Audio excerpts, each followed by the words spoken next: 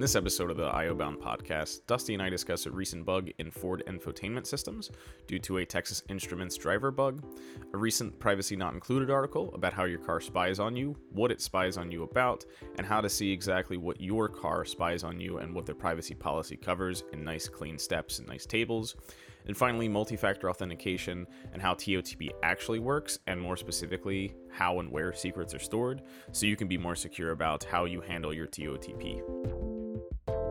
You're listening to the IO Bound podcast, where our disks are busy and our CPUs are doing absolutely nothing. I happen to have a vulnerability that we can chat about. This is a little bit old at the time of recording this, and will probably be pretty old by the time you hear this. But a big surprise, infotainment system hack. The Register has the article. I looked into it a bit. And basically, it is your classic buffer overrun in a Texas Instruments Y-Link driver. The chips in question are WL18 series, I believe, after that. The one I had grabbed just as an example was WL1805 mod. So this one is part of their Y-Link 8 series. It's a bug in the driver code that Texas Instruments released. And if you were to send, I think it's a type of parsing bug, it's a packet parsing, and you could send a malicious packet and the Wi-Fi driver would cause a buffer overrun, and it was actually possible to include a payload that would execute arbitrary code. So Ford actually released a statement saying that essentially if you just disable Wi-Fi in your system settings, so like in the vehicle settings, if you just disabled Wi-Fi, then it should go away. Yeah, it's the classic, we shipped you a fancy new feature for your car that you don't need, but you might not want to use it now because it's a problem and we put basically zero thought into implementing it correctly, and we don't intend to support it going down the road. Yeah, and at the time of like re-reviewing this, I don't think there was actually a real patch from Ford. I don't know if they actually intend to fix this bug. I would hope so. To be clear, their statement said, we've looked at options for addressing this. They didn't really say they have made anything or that they intend to release anything anytime soon. So we'll see. Yeah, we'll see. Essentially, we're aware of the problem, but we'll see what the future holds. It's interesting to know that I don't know what the difference is, I guess, and we can't know exactly what hardware is in these things, but I just bought a 2023 Bronco, and all the new ones have Sync 4, and they specifically mentioned that this CVE is for Sync 3 systems. But I think it's certainly worth recognizing that as much as we can have a problem with our phones or our computers, the websites we use or whatever, collecting information or causing problems in our life, I think it's disappointing that if you really dig into it, there's just as many problems with everything in our life, including our cars.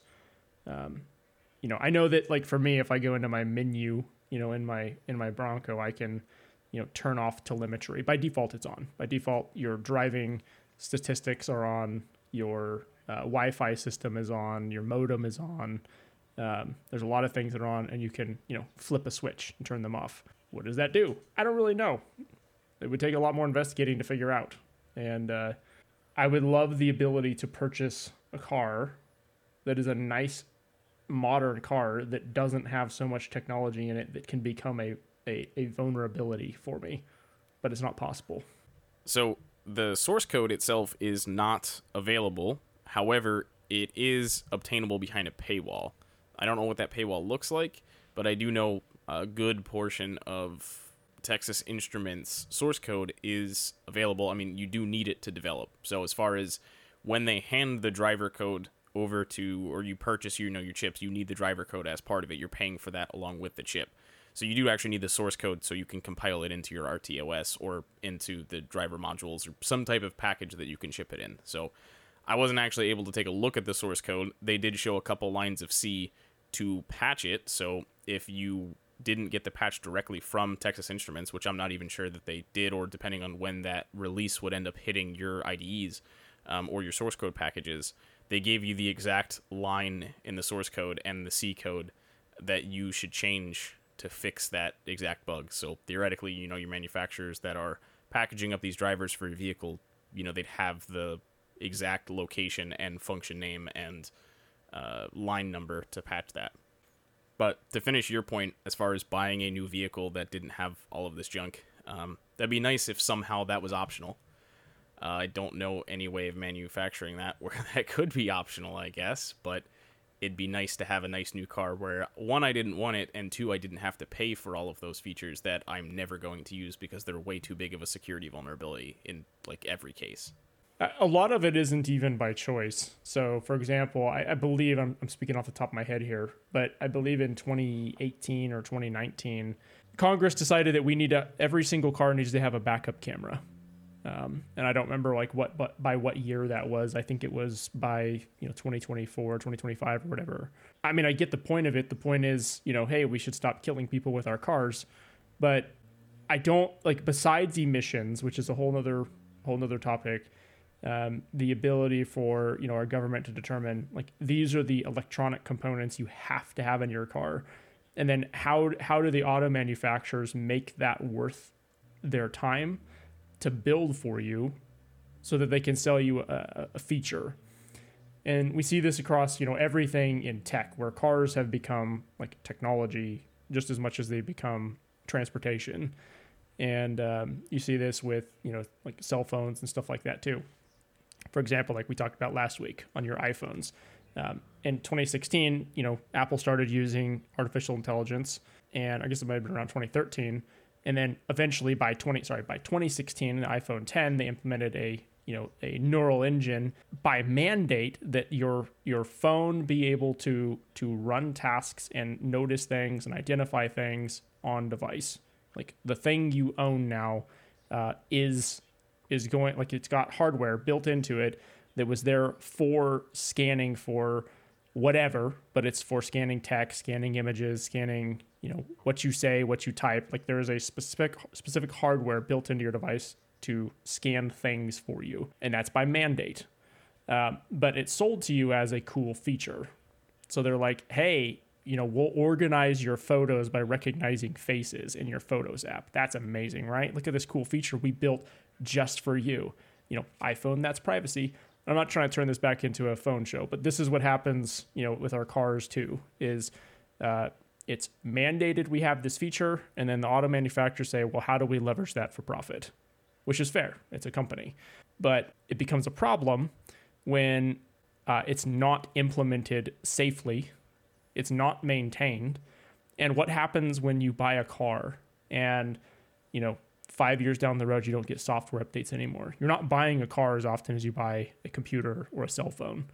And is it the obligation of the auto manufacturer to monitor and patch vehicles indefinitely? I mean, is this car just going to be, is this Windows 7 rolling around on the road? Anybody can exploit 5 years down the road from now? I don't know. Not even 5 years. I mean, I should say, yes, 5 years, but I'm thinking even longer term. What happens in 20 years? I mean, I still see 20-year-old vehicles all over the place, but even older vehicles. I mean, not the majority, but a small portion of them. What happens in 20 years? I mean, to be fair, I don't know that I expect cars that are manufactured right now to last 20 years, but that's a totally different story. So, I mean, I think that's a big deal because normally you wouldn't expect a manufacturer to honor repairs or updates or that kind of stuff beyond like the warranty period, or at least not critical, that aren't critical, rather, updates after the warranty period, right? That's how most every OS operates. That's how most software manufacturers operate. That's how most like computer hardware manufacturers operate, is that it works until your warranty period's up, and then after that, the only thing that matters are like critical or by law. Yep. Well, it's a fantastic thing, I suppose, that we're talking about vehicle privacy and information that these manufacturers track on your vehicles. Your telematics is what the name of it is called, right? And we just kind of spoke how a good portion of that is mandated. However, we also said that it's probably mandated implemented pretty poorly. And it turns out that Mozilla has, I believe, the name of their privacy not included. Which is what it's called. Fantastic. So they reviewed 25 car brands and they gave them each like 25 dings, I believe they called it. And that was a deduction based on if it passed or failed like a portion of a test that they set up for it. And it turns out every vehicle that they tested, which was 25, all failed all of their tests. So I guess I should be more clear. We'll break down exactly which ones failed which tests, but there weren't any vehicles that didn't fail a single test. That's what that means. Yeah. I mean, I think it's crazy to think that we even have to have a conversation about whether our cars are going to invade our privacy.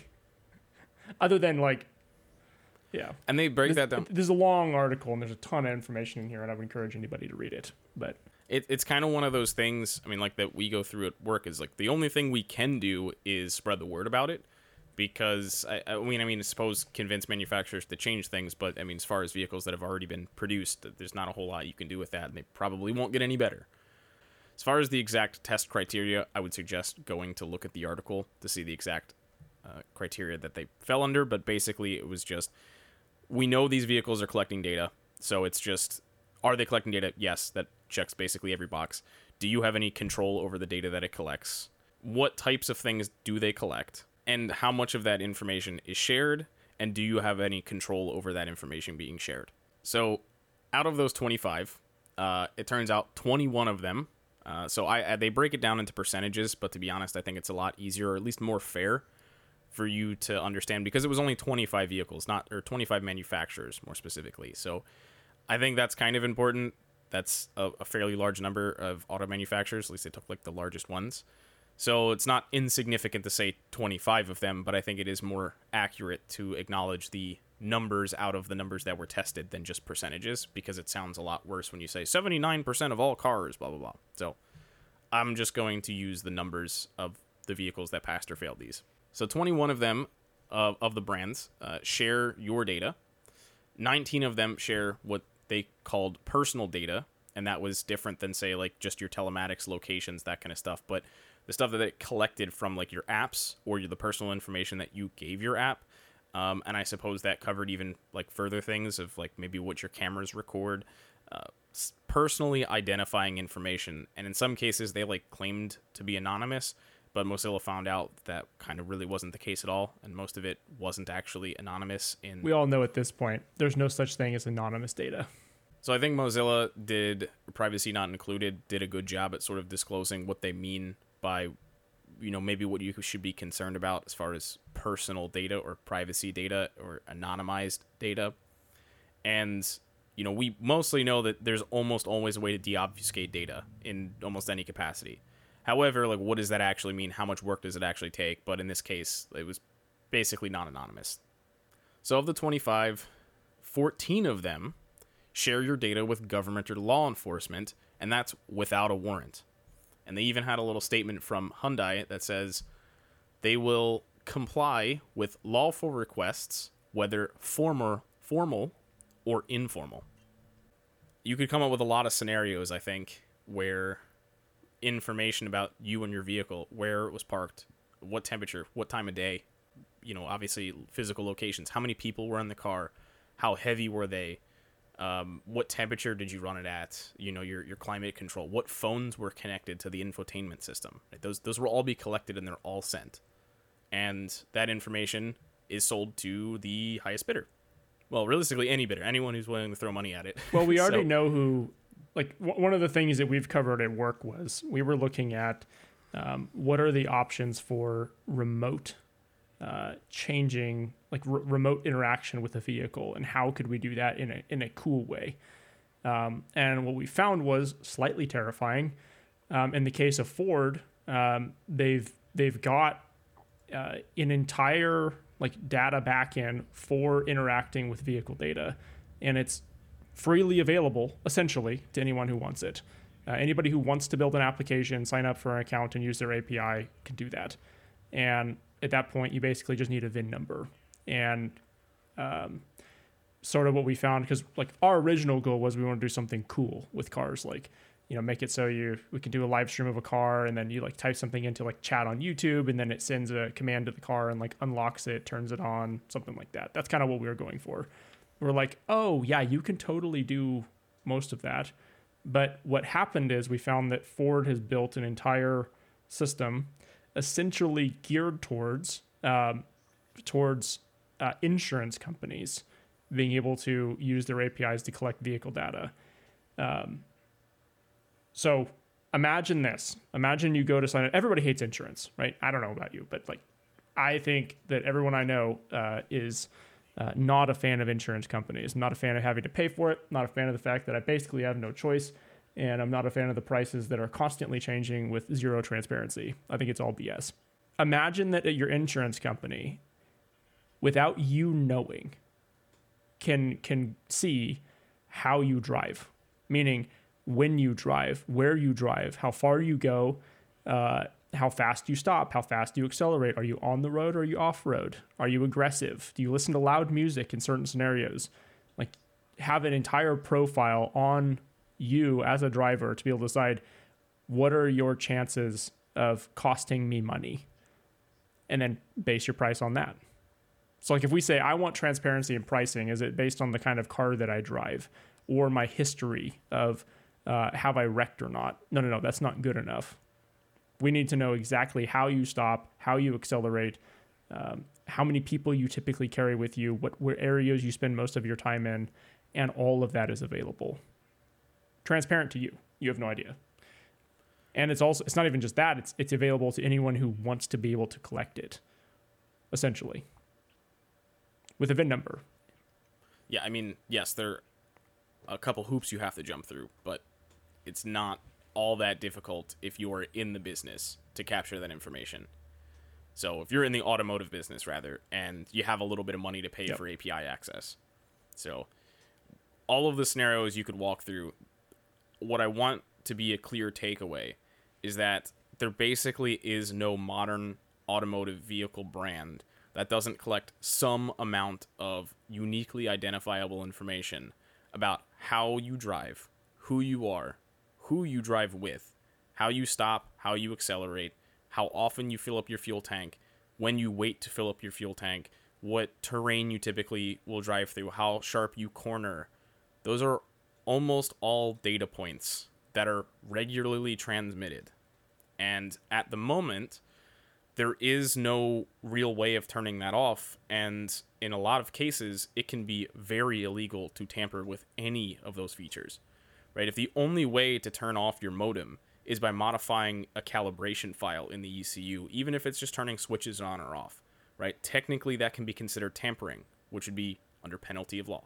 So you can get in some very serious trouble. There basically is no legal way for you to turn these features on or off to protect yourself in the United States anyway. So even further from here, let's talk about, I guess one last stat. 2 of the 25 brands, which were actually owned by the same parent company, allowed you to actually even control what was tracked and how to track it. And I think they were fairly clear that didn't really mean a whole lot. Like, I think it was one of those, like, accept your cookies kind of thing. Like, sure, you can turn it off, but it's extremely difficult to go through those steps to, like, figure out how to turn it off and all the hoops you have to jump through. But it can be done, so that was that. What you can do is, there's a website, and I heard about this on a podcast you sent me. What was the guy's name? Michael Bazell. It's the Privacy, Security, and OSINT show. He brought up vehicleprivacyreport.com/report, and that was a website that allows you to type your VIN in, and I suppose you have to trust the site to give it away your VIN because of everything we just talked about, but if you did, it will break down sort of step by step, or like all of the agreements and stuff you had to sign and where data goes about the vehicle that you gave the VIN to. And it will sort of show you everything you need to be concerned about. I mean, I don't really expect any car made after like 2015 to not have all of these boxes checked, but yeah. The Privacy, Security, OSINT show, episode 296 was the one where this was mentioned. So, that was part because we were talking about vehicle privacy. So that was fantastically convenient that you sent me that. So on one of the Broncos, I was able to pull up some information and just take a look at what they tracked. And I don't know exactly how accurate these statements are. I mean, they have a sort of little breakdown about what they may collect or what they're allowed to collect, but Obviously, there's no way to know exactly what they do collect and who they share it with, but this one says it shares identifiers, it discloses and collects identifiers. It captures location, which we know basically every Ford vehicle that has a modem does. User profiles, the manufacturer discloses that it collects personal data from form, create user profiles. They share it/sell it to affiliates, service workers, insurance companies, of course, and governments. That one's my favorite. Yeah. I suppose there is no fantastic way about discussing that particular thing.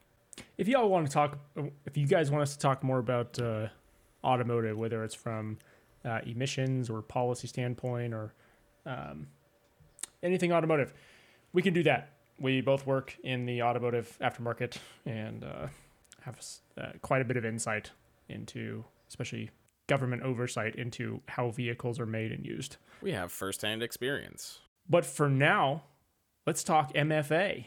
Ooh, big fan. Highly recommended. I think last week or the week before, maybe a little bit earlier than that, GitHub actually announced that you won't even be allowed to have a contributor account without MFA, some type of MFA enabled. I don't remember what their requirements were for. I'm assuming all of them, but just a neat little thing. I think NPM also did the same thing, the package manager, node package manager, a couple weeks ago, maybe a little bit longer.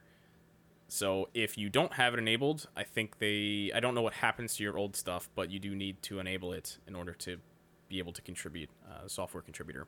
But I kind of wanted to talk about TOTP as a form, or time-based one-time passwords, right? TOTP. That is the most modern and, I suppose, arguably convenient form of two-factor authentication. Can we just talk about what the idea of a passcode? So at first, what is TOTP and why is that different from a password? And like ideologically, what is the purpose for them? Right.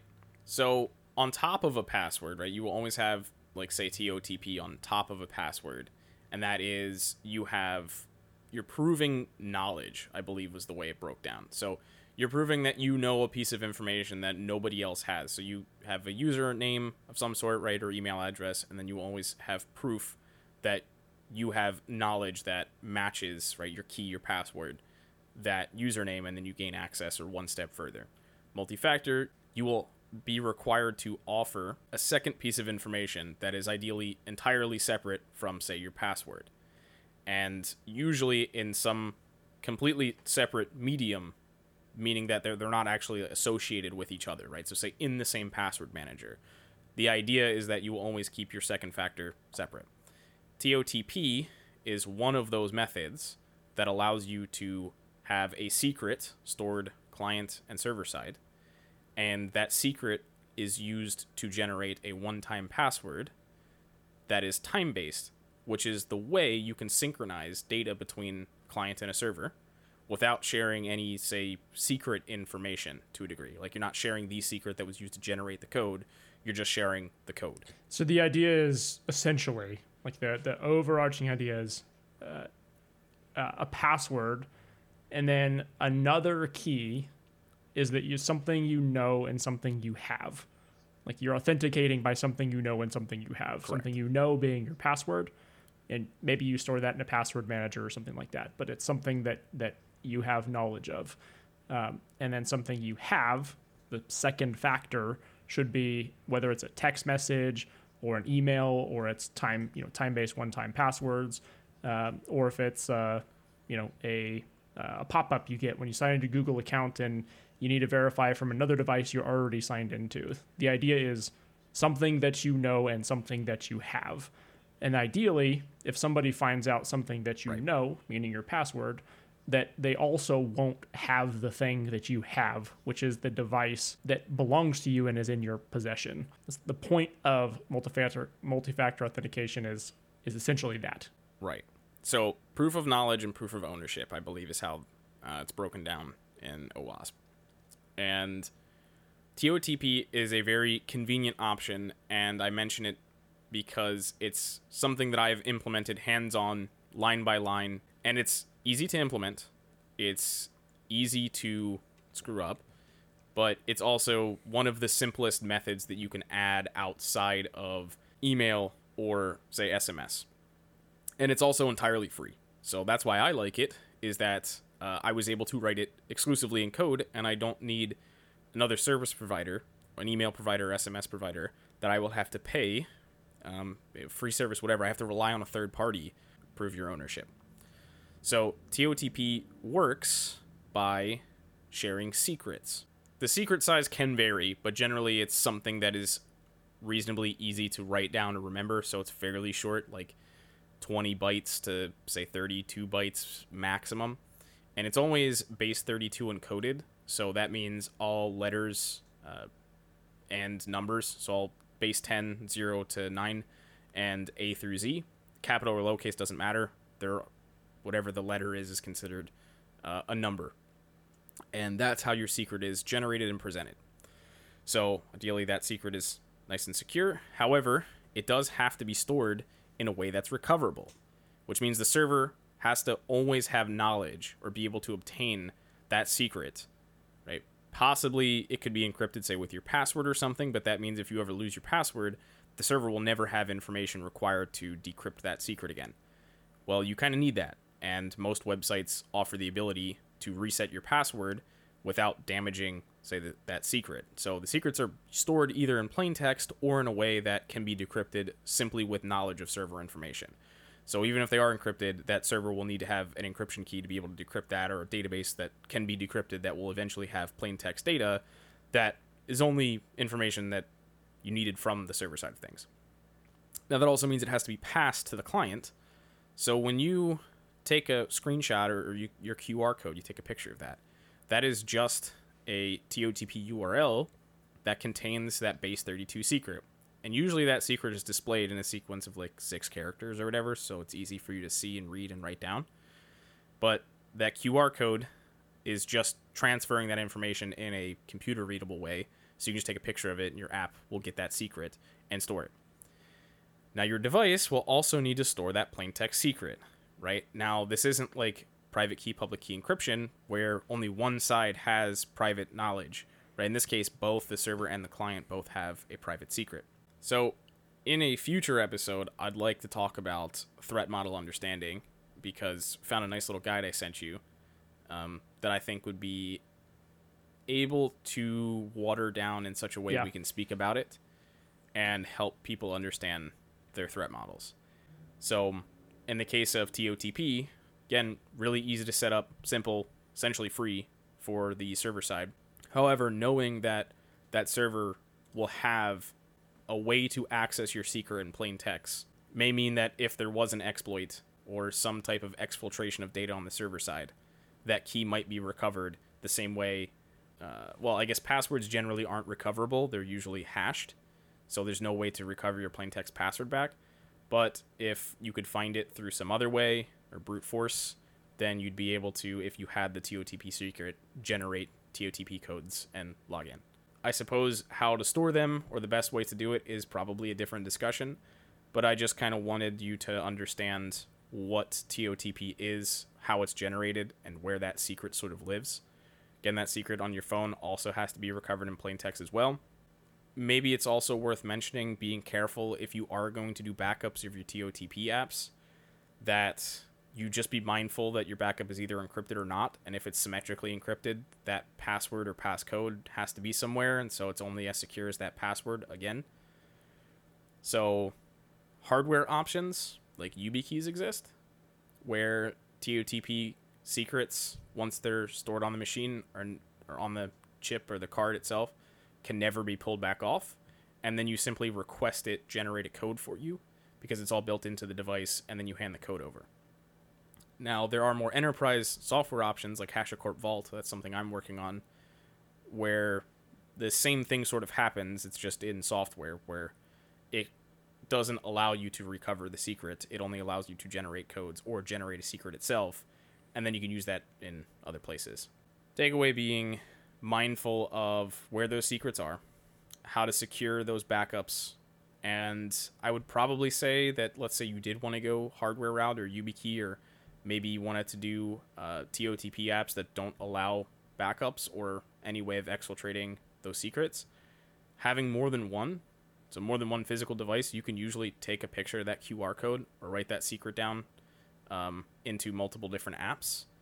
Then you will not really have to worry about backing those files up and managing where those files are. Did you destroy them? Did you encrypt them? Where's the password to the encryption key, etc.? I think those are just things worth noting. Well, and you sort of run into a chicken and the egg problem.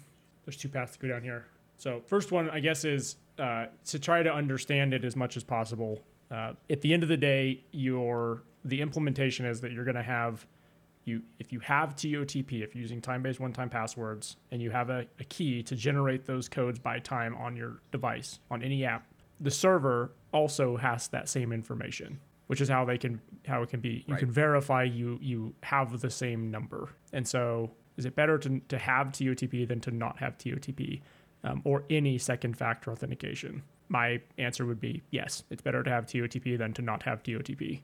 And in most cases, it's better to have TOTP than it is to have like a text or an email sent to you. There's so many ways that emails or text messages can be compromised. One example that I'll give, and this is something just to think a little bit differently about how you receive authentication to get into your accounts. Google is probably one of the biggest problems when it comes to security. And I don't think it's Google's fault necessarily. I don't think Google itself is an insecure product. But I think the way people use and have the ability to use Google and what they could store in their Google accounts is a problem. People sign in often. So one of the places I spend quite a bit of time, people are always signing into their Google accounts because that's where they store their emails and their Drive files and their documents and things like that. And they'll use those for like presentations. And outside of the fact that people are signing into public computers with their Google accounts, which could be a problem, people often don't sign out of their Google accounts. And one of the problems with your Google account is that most people I know that are at all conscious about their passwords store them in their account, in their Google account. Most people that do decide to be a little bit more secure also decide to go for TOTP. And they don't know what that is. They just know they use Google Authenticator. And that's what most people know TOTP as, Google Authenticator. That is what that is. Google Authenticator app is a time-based one-time password app. Well, a few months ago, probably 4 months ago now, Google did the very friendly thing, because so many people have problems with losing their one-time passwords, resetting their phones or losing their devices or whatever. They updated the app and they said, hey, do you want to back up your code? Do you want to sync your codes, your secrets, with your Google account? Well, the issue is if everything that you have is stored in your Google account and everything is authenticated by your Google account, let's say you also use your Google account for signing into all the websites that you use. Lots of people do that. Now your secret, your second form authentication, the thing you have, is tied to the exact same account as the thing you know. And that is a huge problem. And another thing that happened with Google's Authenticator app was when they first released the option to sync your codes to your Google account, they forgot this little thing where they were going to send them encrypted. So they initially synced and were syncing for about a month after releasing that feature of the app that basically everyone uses completely unencrypted as plain text, which is a horrendous problem. But that's since fixed. But that doesn't solve the problem that your second factor being tied to the same thing as your password, the thing you know and have. You no longer have something you know and have because they're all tied to the same account that is also tied to your data, which is the thing you're trying to protect. And so you could make the argument, and we kind of talked about this the other day, I think you could make the argument that storing, if you're going to have TOTP, it's better to have that than not. It's better than receiving a text message. It's better than receiving an email. But tying that information to the thing you're trying to protect, meaning your account that you're trying to sign into with that information, is the problem. So if you could put them in levels of what is better, the worst thing is you just have a password and they're all the same. The next best step is have different passwords for everything. So you have like a password manager. The next best thing is to have second factor authentication and good passwords. Any sort of second factor authentication, whether it's a text or an email or not. But that's so easy to compromise. The next best thing from that is have different passwords for everything you sign into. Your passwords are stored separately from the account you're trying to access. And then having second factor authentication, at least like something like TOTP. And I don't think it matters. I think it's better to have, let's say, a password manager, because it's hard to implement this, right?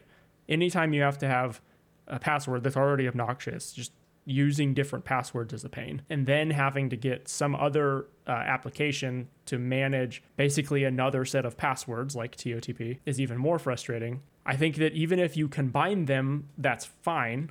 It's better than not having it in something like, Bitwarden or LastPass or whatever, as long as it's a different service than the one that you're protecting your data with. That's my opinion. I would probably agree to that. I think there's one very important thing to say, that just remember a chain is only as strong as its weakest link. So if you're never give anybody a nice wrapped up bow for all of the information they need to get to your life. So if you're using a password manager, and remember that there's one master password that, in case of Bitwarden and others, that encrypts all of your data. But you've put it in a nice bow in a package for me. So if I want to get your information, that's the only piece of information I need, right? To get all of your passwords, potentially your second factor authentication codes. If that's the only thing I need, I just need to know that you're on Bitwarden, and then hopefully wait until there's a hack or an exploit and leaked information. And then maybe I know who you are, and I know what passwords you use. In the case of my friends, I know they're pretty insecure about their stuff. I probably could guess some of their passwords.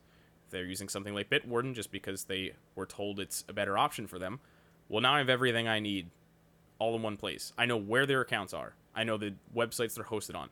I know the email addresses they use. I know their passwords.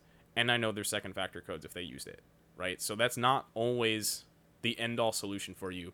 And I think in a lot of cases, there will be no end-all solution for everybody. There will be what's best for you. Something else to consider in the case of, say, Bitwarden, they have a self-hosted option. So if you believe you can do it better, and I think in a lot of cases you can simply by isolation, you can self-host all of your password, security codes, and all of that fun stuff. Now, you also don't have to expose it to the internet, right? And or you could have VPN access and configure all of that so you can still use your phone with the Bitwarden app. So I think in a lot of cases that can be an option. Definitely advocate for self-hosting, but I think that's what I just wanted to clarify.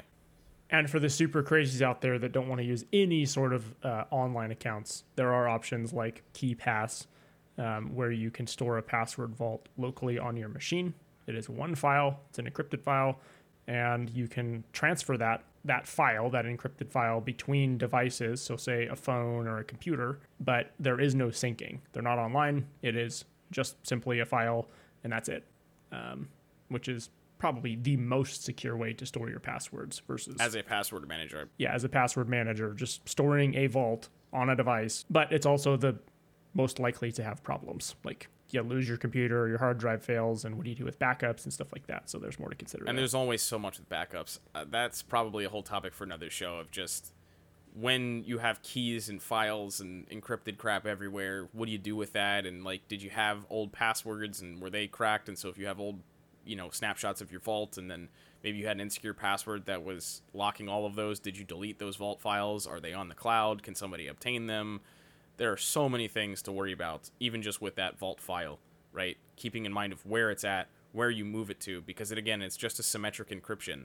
So if anybody has that one key, they can get everything they need. So if that data accidentally was backed up to the cloud, and you happen to use a somewhat insecure password, or you slipped up once and you leaked it somewhere, then I have everything I need, all nice in a bow. So can I give a recommendation? Or at least say what I have found is the best solution that's possible, what you can use for TOTP apps. Do it. On iOS, there are multiple options. I recommend not using Google Authenticator. If you're currently on Google Authenticator now and you have an Android phone and you want to get away from Google Authenticator, you can export your accounts and import them into an app called Aegis, or Aegis, Aegis. that's available from F-Droid or from the Play Store. I recommend the F-Droid version.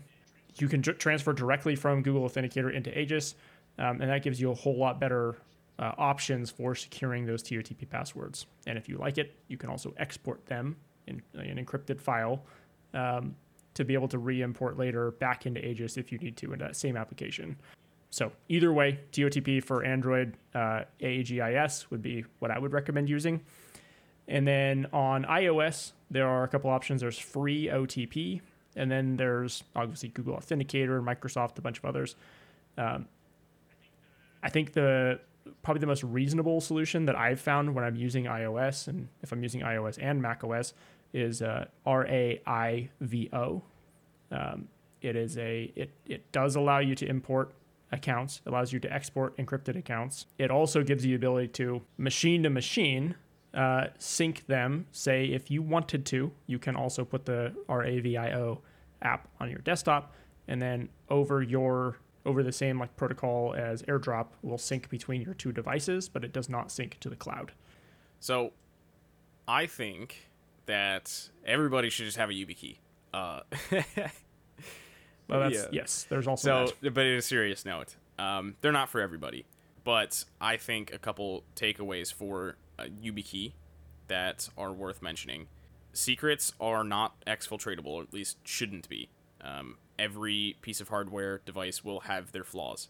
You can have more than one of them, as long as you get the ones that support TOTP and other types of protocols, PIV stuff, FIDO. You will be able to store those keys, those secrets, on the device, or the device generates them. So in the case of, say, TOTP, you actually have to give it a secret.